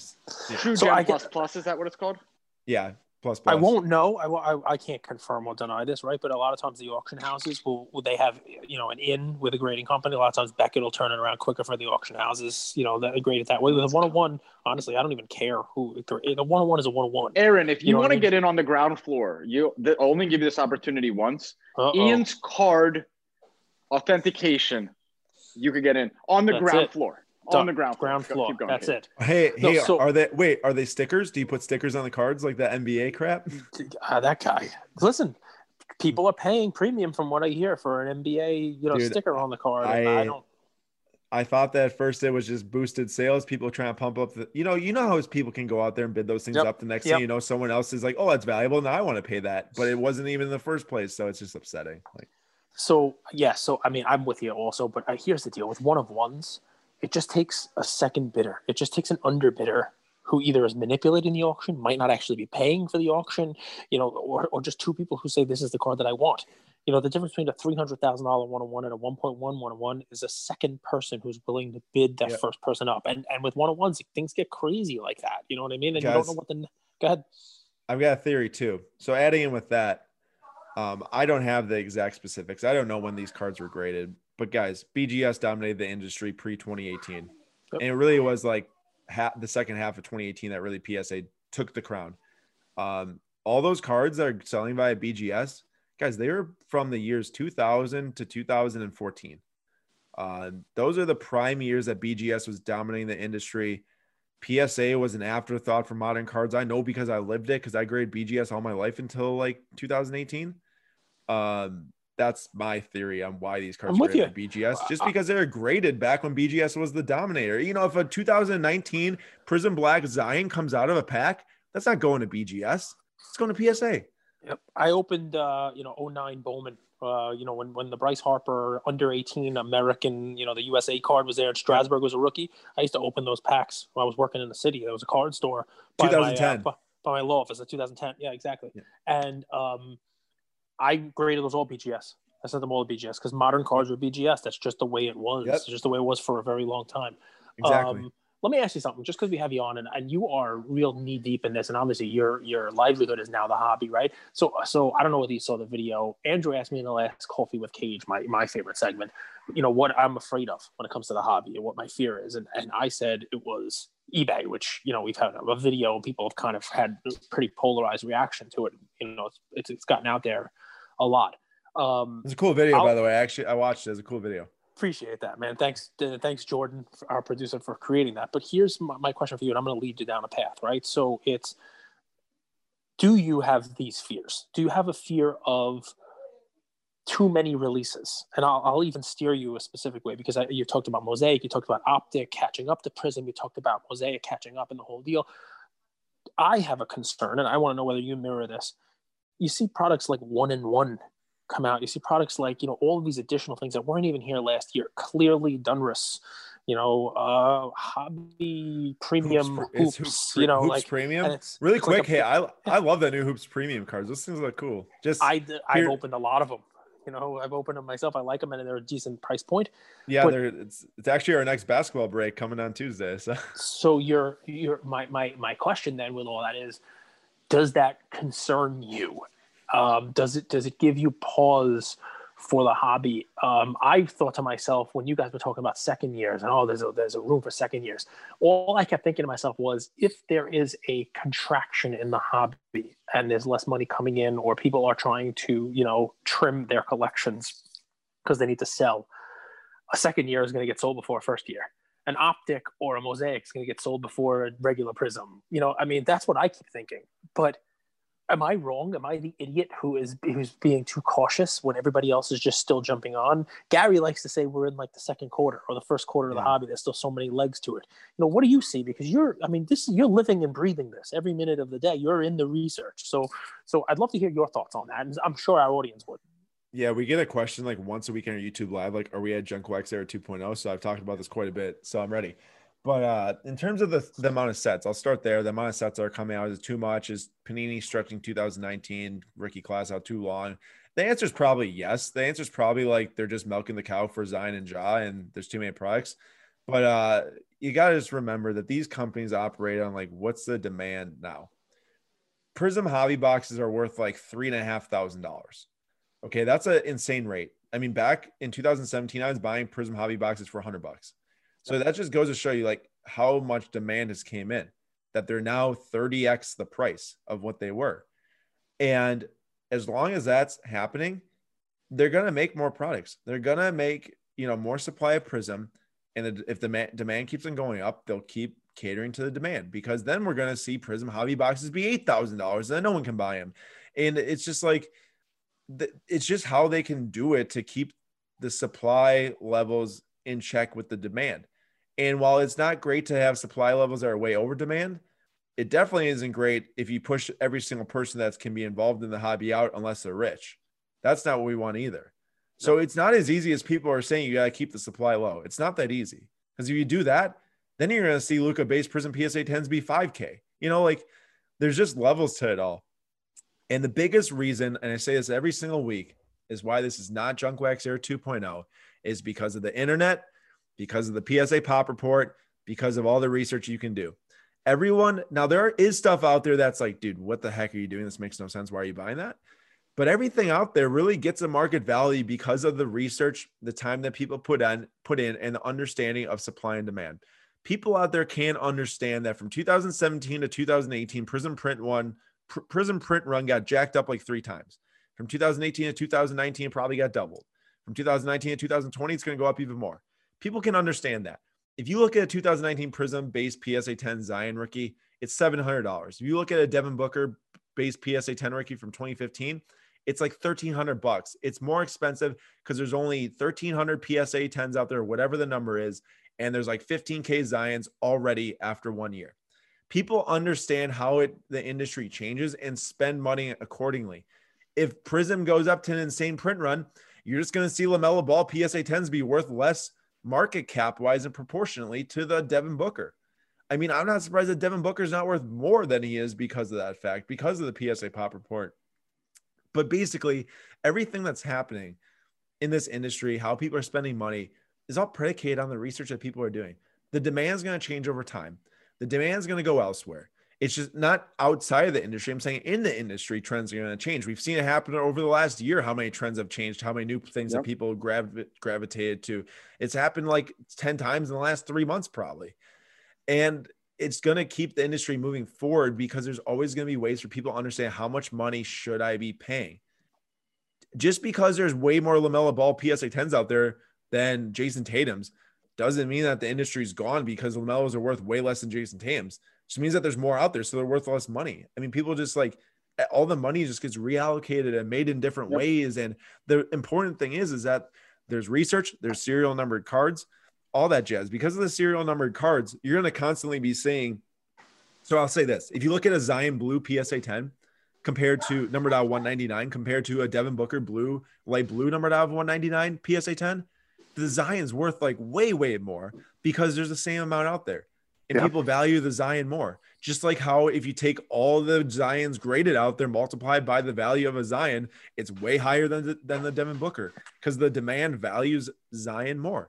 But it doesn't mean that the card's going to be worth more in itself just because there's so many out there. Everyone can shift in this industry as it goes forward and figure out what should they be spending that money on, what should they not, and it's going to keep it afloat. I think that it's very, very bubble proof because of that. And now I say that based on that there's no change in global landscape of economy, U.S. landscape of economy. Like if stuff like that changes, that's not stuff that the card companies are controlling. That's not stuff that any at Topps or Panini is controlling or PSA. Like that can affect it, sure. But I'm talking about just in the industry. it's very, very bubble proof because of those reasons, and because people can shift where they're spending money. People are going to get stuck holding the bag on some things, but they're also going to make money on other things to offset it. I mean, it's just true. Like if you lose money on something, you're probably making money on other things that offsets, or you're making more money because you're smarter than what you're losing money on. Guys, if you want to get some data on what Aaron just beautifully kind of elaborated on, I saw a really good post today, and the name is Schlafstein Slabs. Now, if that's tough for you guys to go and find that name, go to Shaway Vlogs. Just trust me, Cage. I wouldn't waste your time or the audience time. But if you're able to either go to Shaway Vlogs story and you'll see this post, or find Schlafstein Slabs, and I'm butchering it, but this is unbelievable data. So what he did, or she, he looked at the Prism Silver PSA 10s, and then he looked at the average price, the pop, the market cap, and then he did 2 extra columns, which I think are awesome. And this is all off Card Ladder data. He looked at the average price adjusted to pop of 100 and the average price adjusted to pop of 2,000. And the results are amazing. So if you guys want a little context, a little data behind what Aaron just talked about, do your best to go and find those 2 accounts. I know the spelling's tough. DM us if you have trouble finding it. Why don't we reach out to them and see whether or not they have a problem with us reposting that on our thing? Tell them we mentioned it in our podcast, and that makes it easier for our listeners to find. Hey guys, there's no plagiarism in the web world. You just have to tag them. I like to get permission. People are spending their time and their sweat equity building this stuff. You don't want to just vampire it from them without their approval. But guys, this is important because this, like you just said, it basically takes how many are out there, what's the demand like, and it ranks it based on like what players are getting the most demand based off of how they're. I'm looking at right now based off their market cap, pop of the same amounts, all that jazz. It's a cool post. And also, this post, right? It takes a lot of research to do that. You guys got to keep in mind also, if you're reading this, I want you to just know that this is very different than what a Prism-based PSA 10 of this exact same thing will look like, because certain players are going to be ranked way lower. Certain players are going to be ranked way higher because they didn't adjust to silver and base print runs the same amount every single year. Sometimes silvers are super low compared to base. Sometimes, it flip-flops, just so you know. You can't apply to every single card, but it's the good. LeBron Prism print run has been insane because like the LeBron 2012 Prism is, I mean, the pop is what, like 60, 70, the 2013, 60, 70. And this year the pop is 2,000 plus. But I would be remiss if we didn't talk about Giannis, the Supermax, Drew Holiday going to the Bucks. Look at that smile. Jordan, if you're listening, clip that moment. Look at that smile. Aaron, would you take Giannis to the prom? No, I'm just kidding. Hey, no, you're gonna set up a fight between him and Rips, man. You know me all too well, Cage. Should we end it on this? Should this be the last topic? Giannis Supermax 5 years. I like it. Well, I mean, it's gonna make you happy. But no, after you answer that, I want you to spend 2 minutes to end on what Slam Stocks is. What are you doing now? What you want people to know about your brand, and basically, what you have coming in the future, where they should look to find you, that kind of stuff. But we do want to talk about Giannis, but I do want to end with, you have so much stuff out there. You have so many coals in the fire, as they like to speak, right? And I don't go a day without opening your email and saying, oh, what are they pushing now? Sometimes I read it and I'm like, wow, they're really big on Michael Porter Jr. today. And then I want to give you a hard time. Guys, keep in mind, the emails are very much out there for people that don't understand cards, that understand players but don't understand cards. It's not supposed to be you're going to make money on all these cards. It's not guaranteed. It's never guaranteed in the hobby. Everything's at risk, all that stuff. And really what we do is we get cards in there that matter. And what you're supposed to do is you're supposed to take that knowledge and apply it to other players. You see that we have a select tie-dye Michael Porter Jr. courtside in there. Well, go find a courtside of your favorite player tie-dye because we think that those cards are valuable. This isn't us pushing you to go buy stuff that you need to, that you must, or that you're going to make money on. It's really just supposed to be another educational tool for you to use. And I just want people to know that it's a target list. It's not a you must buy list. It's a target. Like, hey, these are cards you can look into in Target and get easy knowledge on. And do more research, because there's there's a link and a target price in there. That's about it. But basically that news has been running for so long. Now we're really trying to phase out of it into our platform, which I'll talk about at the end, that Cage was telling me about. But Supermax Giannis, I'll be quick. I'll say this. was getting nervous with the days coming up to December 22nd that he wasn't going to sign. The entire time I thought he was going to sign until he showed up to Milwaukee without signing. I thought he was going to arrive the first day and sign it right when he came in from Greece. I don't like, guys, I've listened to Giannis, the Bucks, and all the talk around it for years. And every single time he speaks about the city of Milwaukee, it's his home. He's never said that this is just a place I'm playing basketball and anything. This is his place. These are his people. This is what he cares about. This is his humble upbringing. He came from Greece. He was selling shoes out of a flea market. He wasn't out there in LA building, a basketball empire by the time he was 14. He literally learned the game of basketball while he was supporting his family. And this is the exact place he wants to be, needs to be, that fits his lifestyle. I mean, that's how I'm always going to be too. No matter how big Slabstocks gets, I'm going to be just like Giannis. This is my home. This is what we do. This is how I spend my time with my family. Like, it's never too cool for anything. Like, Milwaukee's a very down to earth place that isn't, the glitz and glamour, the show and all that stuff. But Giannis is making it what it is now. Guys, I've said this to so many people.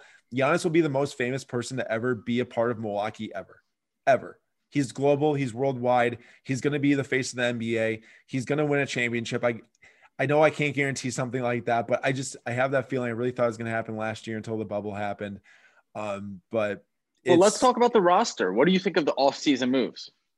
Well, first off, I was really disappointed that Bogdan didn't come here. I mean, I really thought that was going to be a huge play with Bogdan Bogdanović from the Kings, with Drew Holiday, with Chris Middleton, Giannis, and Brook Lopez. Like, that is a stud lineup, like absolute stud. Now you got to take out Bogdan, you put in Dante DiVincenzo. I loved Dante going before the season got suspended. He really disappointed in the bubble. He had a bounce back series against the Heat. He looks a lot better, I hope, going into next season. He could really be a very talented starter and a role player for the Bucks. You think they're going to start Dante? Yeah, I do. I'm a big Dante fan. He went to Villanova, so yeah. I'm a big Dante DiVincenzo fan. I figured you liked him. Him and Drew Holiday. Drew's going to be a grinder. He's going to give that defense. Giannis, guys, the length is going to be incredible on the floor. Yep. We're going to be right up there, top of the East again. I really, fingers crossed, it can be a championship team, but the Lakers are scary as heck. So got some new visitors to Milwaukee. You mentioned those new free agents. The Milwaukee, it's no stranger to visitors. The French missionaries visited in the 1600s. In fact, isn't it pronounced Milwaukee? Hey, I don't know. Isn't that Algonquin? It's pronounced Milwaukee for the Algonquin for the good land. Do you know what I'm saying, Aaron? Do you know what it's from? I do. Because Andrew has no idea. What's it from? It's from Wayne's World. Boom. And Cage, the only reason why I knew that is Love because this man. Slabstock Sam came on to an in-person YouTube video with me, and we opened the video. He's like, "Oh, I'm in the good land, Milwaukee, and everything."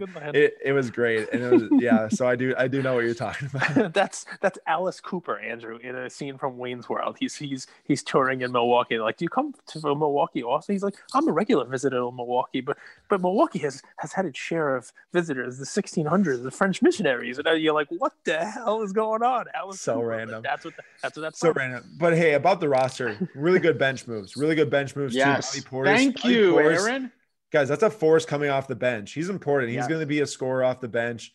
Who else? Ben Forbes is important, a guard coming off the bench. There was Torrey Craig coming over from Denver, giving some amazing defense off the bench. Like, guys, I really think that this is still the top team in the East. Our team, Bucks, is the top team in the East.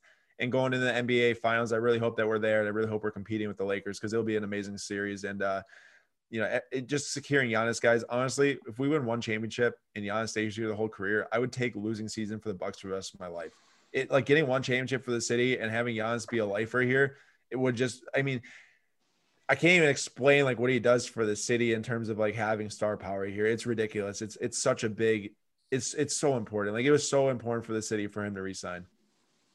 I think from an X's and O's standpoint, I think what was really hard on the Bucks last year, specifically in the bubble, is how much the starting lineup had to carry the scoring load. Yeah. And having people that I'm really excited to see Brent Forbes and DJ Augustine come off the bench, because DJ Augustine, that was a huge one. Shooter off the bench, really big. And they're true point guards, right? Your point guard is kind of Giannis right now, which is a traditional, but it works. It works really well. And then you just flip it, and then you have this really traditional second unit that can run fundamental kind of basketball set. So I'm really excited, because I agree with you. I think their bench moves are actually what's going to propel Guys, them. And best I think that's where they lost to the Heat, was off the bench. best defensive team in the league.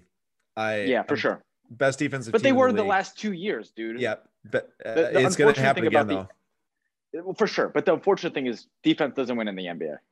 You're right. It doesn't, but it definitely helps. I'll put you in a position. So the thing is that you're right. You know, if it wasn't Giannis, if it wasn't Chris when he's heating up, who the heck was it last year? It was like no one. Because when Dante is playing bad, there's no one there. And well, they would run sets for Kyle Korver, right? Like third best scorer was Kyle Korver, and that's just unacceptable. So it matters a lot having that bench unit come in. It matters a lot adding Jrue Holiday to the mix. Like, guys, Eric Bledsoe is not the guy you want down the stretch handling the ball. Because if Giannis is getting triple team, you need to give it to someone. If Chris isn't on fire, you don't want Eric Bledsoe handling the ball. He was terrible in the playoffs. Jrue Holiday provides the extra option, and it's going to be huge. I'm so excited. Me too. Wrap us, Aaron, with first off, tell people where they could find you. And a little bit of, what's the future for the Slab Stocks brand and the umbrella companies underneath of it. Right. Okay. So right now where you can find it, Slab Stocks on Instagram. That's the place that we're always communicating. That's the place we're always posting. We're getting up 3-4 posts a day, IGTV videos, story posts, all that stuff. Slab Stocks on Instagram. We just passed 33,000 followers. I was fortunate enough to be involved in an event with a really big sneaker brand that just gave us it helped us gain 2,000 followers over the last day. Is incredible. I could not believe that, but very fortunate for that. But Slab Stocks on Instagram. If you want to get into our breaks and see our website, it's really well designed. We got an awesome design team. We work with an agency in Milwaukee that designed our website and all of our Instagram templates. Slabstocks.com is the place to go. There's a little green button for the shop in the top right. And you guys can see our active breaks that are going down. And then you guys can also pre-register. Oh, really quick before that, YouTube. We post 4 to 5 YouTube videos a week. We got shows contributed from myself, from Slab Stocks Nate, from Slab Stocks Sam, and from Jameel down in Florida, shop owner down at Gainesville, the Mealy Pop shop. So we got a lot of contributors. We got a lot going on YouTube. And then the break streams too are on YouTube. And what's to come for Slab Stocks? So I will say, there's Slab Stocks FC and now Pocket Stocks. So those are two things that we're working on in the meantime. Those are also, if you're a Pokemon fan, if you're a soccer fan, those are places where we're going to have really diehards there. Soccer, Slab Stocks FC on Instagram. There's a lot of soccer diehards on there that actually talk back and forth about soccer that I don't talk with back and forth because I don't know about soccer, but they contribute. And that's what we try. Really quick, I know that I'm sidetracking, but so many people out there can look at it and be like, they're adding too much to their repertoire. But I'm not claiming to be an expert in this stuff. I'm claiming to make sports cards accessible and to connect people who know the stuff and want to talk with each other. I created Slab Stocks FC for people who love soccer and collected cards to go and connect with each other, to comment on posts, because I have an audience that can connect together. That's why I did it. I'm not sitting there talking about soccer cards on a podcast like I know everything. Like I'm telling people this is where you should be buying. I brought on 15 guests in a row or something who are in the soccer card space, no matter if they have 0 followers or 500,000 followers. No one had that, just saying. But I brought them on because they know what they're talking about and they want to connect with you guys, and I can connect you guys to those people. And that's why I did that, for those people to get connected together. Now, this is one of the most important parts other than our breaks right now. Please, I'd love for you guys to come watch. I don't care if you have a dime to spend. I just want you watching and enjoying and talking with each other and talking with me and learning some sports cards and helping me learn some things about something that maybe I don't know about. I want you there for that reason. And we're going to be doing streams on probably Tuesdays and Thursdays, but subject to change here and there. But the Slab Stocks Pro platform, when I talked about in the very beginning of this podcast, which is now 2 hours ago. So I appreciate you guys having me for this much time. Normally I'm pretty much I have a schedule. I gotta be creating stuff all the time, but wonderful people like yourselves and just talking with me about this. I'm sitting here willing to give you guys the time because I love it. But Slab Stocks Pro is when I talked about that stock market for trading cards that I want to create. It's been my goal since I started. It's been my end goal, my vision, not end goal, because I'm going to constantly be innovating along the way. But it's really what I want to produce for the people, and people want it. We got thousands of people waiting for it. Outside entity put us on pause, really hurting us right now, not letting us launch it. We are all ready to go. Get the data feed in, flip the switch, boom, it's out there for people to use. Currently in a redevelopment stage to pivot and start producing something on our own, with our team really hands in there helping you guys. It's not going to be to the scale that it was supposed to be. It's going to be on a smaller scale because manpower just can only go so far without automation right now. But along the way, we hope to pivot along the way and see what can we do on our own, or what can we do with maybe other outside entities to make something happen that's further than what we're going to initially launch. So we're looking at about mid to end of February for Slabstox Pro platform to be out there, interactive, where you can go on there and click through graphs, click through sales data, click through volume, click through items available on eBay right now, all that good stuff. Create your portfolio head to head, compare cards. It's going to be 100% free. That's one of the biggest things, that we want to make sports cards accessible to people. We also want to make sports cards data accessible to people on tracking their portfolio. So it's all going to be free. And yeah, we're still doing it. I mean, we've hit massive road bumps. It's definitely the most adversity I've faced along this route. I thought we were going to have something up within a month and a half to 2 months of announcing it. We were told timelines that we thought we were able to meet. And of course we didn't meet them. And I hate that, because I don't like not coming through on my word. The hard thing is that it wasn't me that, wasn't doing what I said I was going to do. We did everything we said we're going to do. And then whatever help we needed to get there just didn't come through. But Aaron, and this is just my intuition here. It reminds me of the situation that you mentioned at the beginning of today's episode with Gary, where it kind of doesn't work out the way you think it would in the beginning, and it actually works out in your favor in the end. And my intuition, my hunch here is that with a Pro Tool, something similar will happen. Andrew, and here's something really important. When I say that, like, something will lead to another thing, I'll tell you what, Slabstox Breaks, it never would have been a thing if it wasn't for getting delayed on this platform. I've considered for a while maybe doing breaks. We've talked about internally. People have asked us. I've always been like, no, we got to get this platform out there. We got to provide the data. That's what our, key part of the business is. But then I realized we took a step back and we're like, hey, our business is talking about sports cards, making them accessible for people. We provide things along the way to do so. We don't have one pigeonholed thing. I thought for a while I did, because people were like, that's who they are. That's what they got to do. Then I realized, no, we can do anything we want to that's making sports cards accessible. So we launched the breaks page, and that's huge for us right now. It's keeping us going right now, leading in this platform release, and you all interacting and buying spots helps us out immensely to get to the Slabstox Pro. And Andrew, you're right. I mean, a million things are going to change from the time I'm sitting here till the time we launch, I'm sure, in February.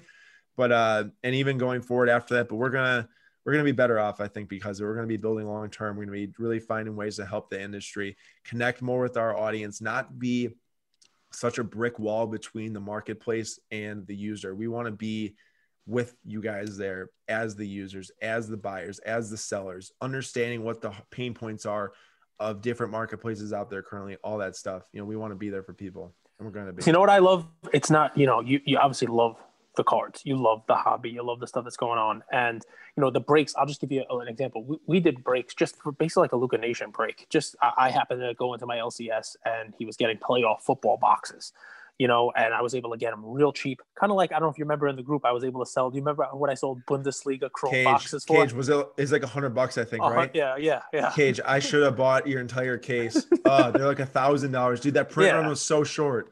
So, I mean, but I'm not looking to make money off of people, especially you guys. We're friends, right? So, I get them at the cost, and here's what we have, right? And yes, people want some. Cage, really quick. Yep. Just so you don't forget, if you ever find anything that you think that we can use, please let me know. We're always looking to add supply right now.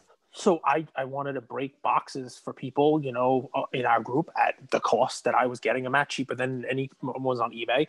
And first of all, I asked if you neck hurt, because forget about it. It was 4.5 hours, and it's just like, oh, you're going through them and you want to sleeve everything as if it's your own card. But one of the coolest things that came out of it was there was an account. The memory, Reckless Cards. Boom. It takes me a second, but Reckless Cards was the name of the account, right? And he came in and he watched the break with his family. Right. And, they weren't in a break. They hadn't purchased anything ahead of time. They was just someone, they happened to come on our live stream just on Instagram. And he wound up getting in a break. He wound up getting, like $29 division, whatever it was, for one of the boxes. And, he messaged us afterwards, and he's like, look, I watched with my wife and my 2 kids. And it was like a family night of like watching. It was like entertaining, because of course, I make a joke about everything. Right. So, and it was like, it's funny, and we got to learn about the cards. And, he messaged me, his son was a Chicago Bears fan. So I sent him some Chicago cards, some from when I was a kid, like Curtis Conway, who's his son, who's probably, 10 or 11, has no idea who Curtis Conway was. But then they sent a video back of him opening up the cards, and his son with the, the Curtis Conway and all this stuff, like, thank you. And I mean, that's really cool. And I could tell that's part of what Cage, that's what it's about. I mean, we're trying to do so much just for the well-being of the hobby going forward, getting kids involved. I'll tell you this. I say this as much as I can, because it's really important, and it is a pain point right now in the hobby. If there was never such a thing as retail packs at Target, I would not be sitting here today. The only reason why I got involved is because my brother and I were buying 2008 Topps blaster boxes with Brett Favre on the cover right when we moved to Minnesota, and we're Packers fans, and they're stocking Brett Favre blasters at Target. We're buying those things and opening them. 2012 comes. I'm in middle school. I just started playing basketball. I love the NBA. I love Kobe. Kobe's like my idol when I'm just starting to play basketball. I buy 2012 Prism packs because Kobe's on the front. That's the only way that I'm sitting here today, because I got involved because of retail packs. And it's so important for kids to be involved. And I know I didn't say this before in this podcast, but the National 2021 in Chicago, we already have hundreds of kids packs made. And we're about to open up a PO box to take in donations from our audience and from our supporters to provide these kids packs for kids, to give them a retail experience of going on a shelf and picking out a pack and opening it with their dad. I mean, that's just stuff that you can't create that by going on eBay and buying a card. As much as I love it, as much as you love it, as much as everyone out there loves buying and selling these cards, you can't create those moments that keep me in it.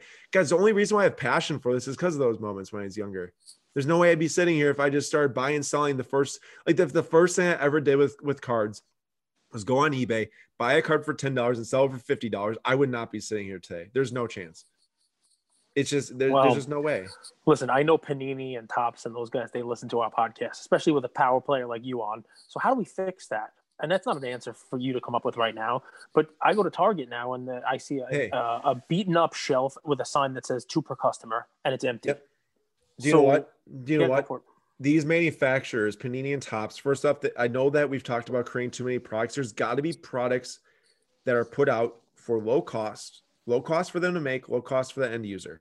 And they need to work with every single retail store in the nation on creating policies around sports cards buying. My Target that is 5 minutes away from here, you go there, any new release that they get of basketball, of football, of Pokemon, anything that like flies off the shelves, it's behind a register with an employee, and they hand 1 pack to each customer that comes in. Sure, maybe someone's got 8 buddies that they say, hey, go buy them all, I'll give you a couple dollars per pack extra, but it's a real thing that can be done. And I've seen shelves that say 2 per customer that no one enforces it and they're gone. But I've also seen places like the same Target I'm talking about. I went there on the day that Vivid Voltage released for Pokemon. I grabbed 4 booster packs off the shelf and there were 60. And I walk up to the self-checkout and I start scanning them. Target employee walks up to me, hey, those are only 3 per customer. Can I have the last one? I was like, oh, sure, here you go. I'll just take 3. I'm totally fine with that. I literally do not care. I'd rather have them take it from me and have a kid get one also than me take all 60 and there be none. So there needs to be some products that are made that lend themselves to kids better. I know that Hoops, like you could say like, oh, well, Hoops is supposed to be that product. Well, it's not anymore. So let's come up with something new, Yeah, nothing is. I was in the Target yesterday. There's no sports cards. So there were 0 sports cards. None. There's got to be direct engagement. And I can tell you that there probably is not right now between Panini and Topps and Targets and Walmarts. That is like, hey, you need to take these products and you put them behind registers. You can't have to stop backdooring deals, all that stuff. I mean, there's a lot of shady stuff that goes out there with retail, man. I've seen stuff, Walmart employees selling out in the parking lot, loads of MJ Holdings boxes. Like, guys, there has to just be regular, just stuff done. I'm not saying that cards have to be regulated. I'm not saying that, you got to, whatever. I don't know what you want to say, but there just has to be some facet to the retail phase of it that's different. I'm with you. You talk about demand, right? And you're good at finding where the demand is going to be. Well, for this to not be a bubble and for not to go away, the demand has to come from that next generation of collector. It's got to be that kid that's going to go buy that Brett Favre in 2008.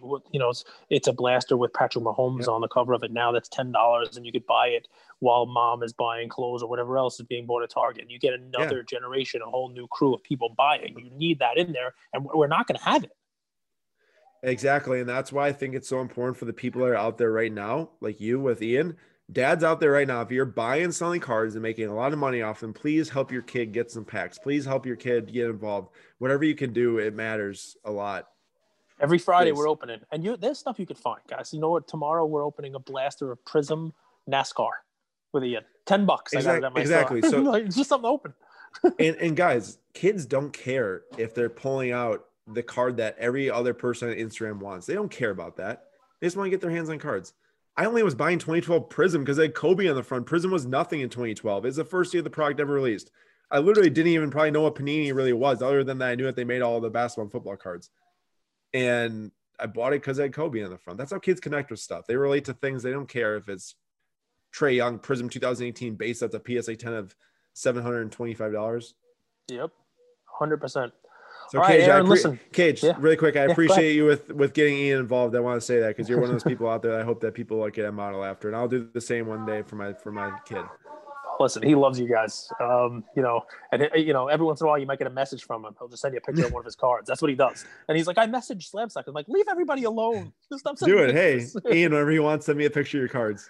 Well, listen, here's the deal, right? And be a good member of the hobby community. I love that you're doing those kids packs. Andrew the other day sent a gift. It just comes in the mail and Ian opens up it's got a Ja PSA 10 hoops, winter version of it for Ian's collection. He opens it up. He's like, oh, this is amazing. I mean, that's cool stuff. It really is. But then he says, wait a second. It doesn't snow in Memphis. That's what he said. There's snow on this card. It doesn't snow in Memphis. But Cage, as Ian said, what is it? Rewind it. Yeah. It was because you opened the Hoops Premium and it didn't have 3 of the cards, right? Yep, I was missing 3 cards. I bought a Hoops Premium box from Target. It's a complete set that has supposed to have 200 cards in it. It had 197 cards, and one of the 3 that was missing was Zion. No baloney. And I got a Zion back from PSA that day, a Zion Hoops. So, I mean, the big man up top, what can you do when there's serendipity in the air like that? It was sealed. I don't want to say a Target employee yanked out the Zion. I have no idea, but it was literally 3 cards missing. It had 197 cards in it, and one of the cards missing was Zion. Crazy, right? Because that's what you buy the set for.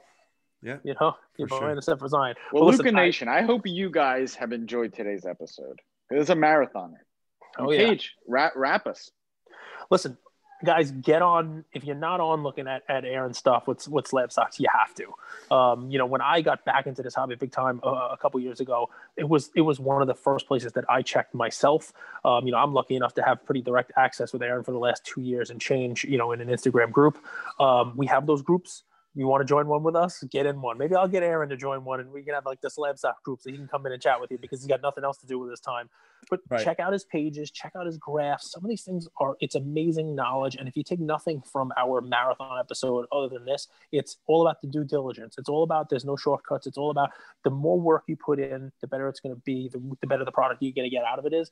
Become an expert in something, research a player, research a sport, research a sector, and go ahead and buy it with the knowledge that you give yourself. There's no shortcut there.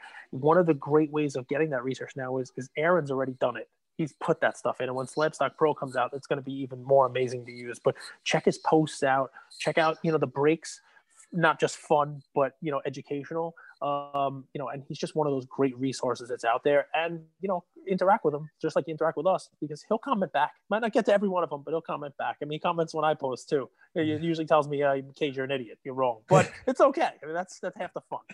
But that's because Cage thinks that the market's dying. Yeah, I do. I mean, listen, somebody has to be that doomsday prepper. Cage, I've been telling you for like a year now. I'm like, dude, you're wrong. Yep, for a year. But here it is. Take it back. I was selling Luka PSA 10 rookie cards for Prism for $65 a year and a half, 2 years ago and I'm like, there's no way these things go up. And then Aaron's like, you're an idiot. Like you're a moron. And, sometimes he's right. Sometimes, there's a lot more legs to this. And hey, I'm wrong too sometimes though. It happens. More frequently for me though. But listen, we appreciate you spending so much time with us. And guys, check out his page and, we'll get this up as soon as possible. We're putting this up today, Andrew? We'll see how I feel. All right. Well, if you Andrew, get it up. Yeah, we gotta love it. Listen, that's what she said. Thanks, guys. We appreciate it. Ridiculous. See you guys. Take care. See you, brother. Thank you for spending some time with us on another episode of the Lucas, Tigers, and Bronze Oh My podcast. Do us a favor and like, subscribe. You know what? Don't just like and subscribe. Everybody does that. If you like us, tell your friends, tell your neighbors, tell your enemies, tell everybody. And we hope you got something from spending some time with us today, and we'll see you next time. Thank you.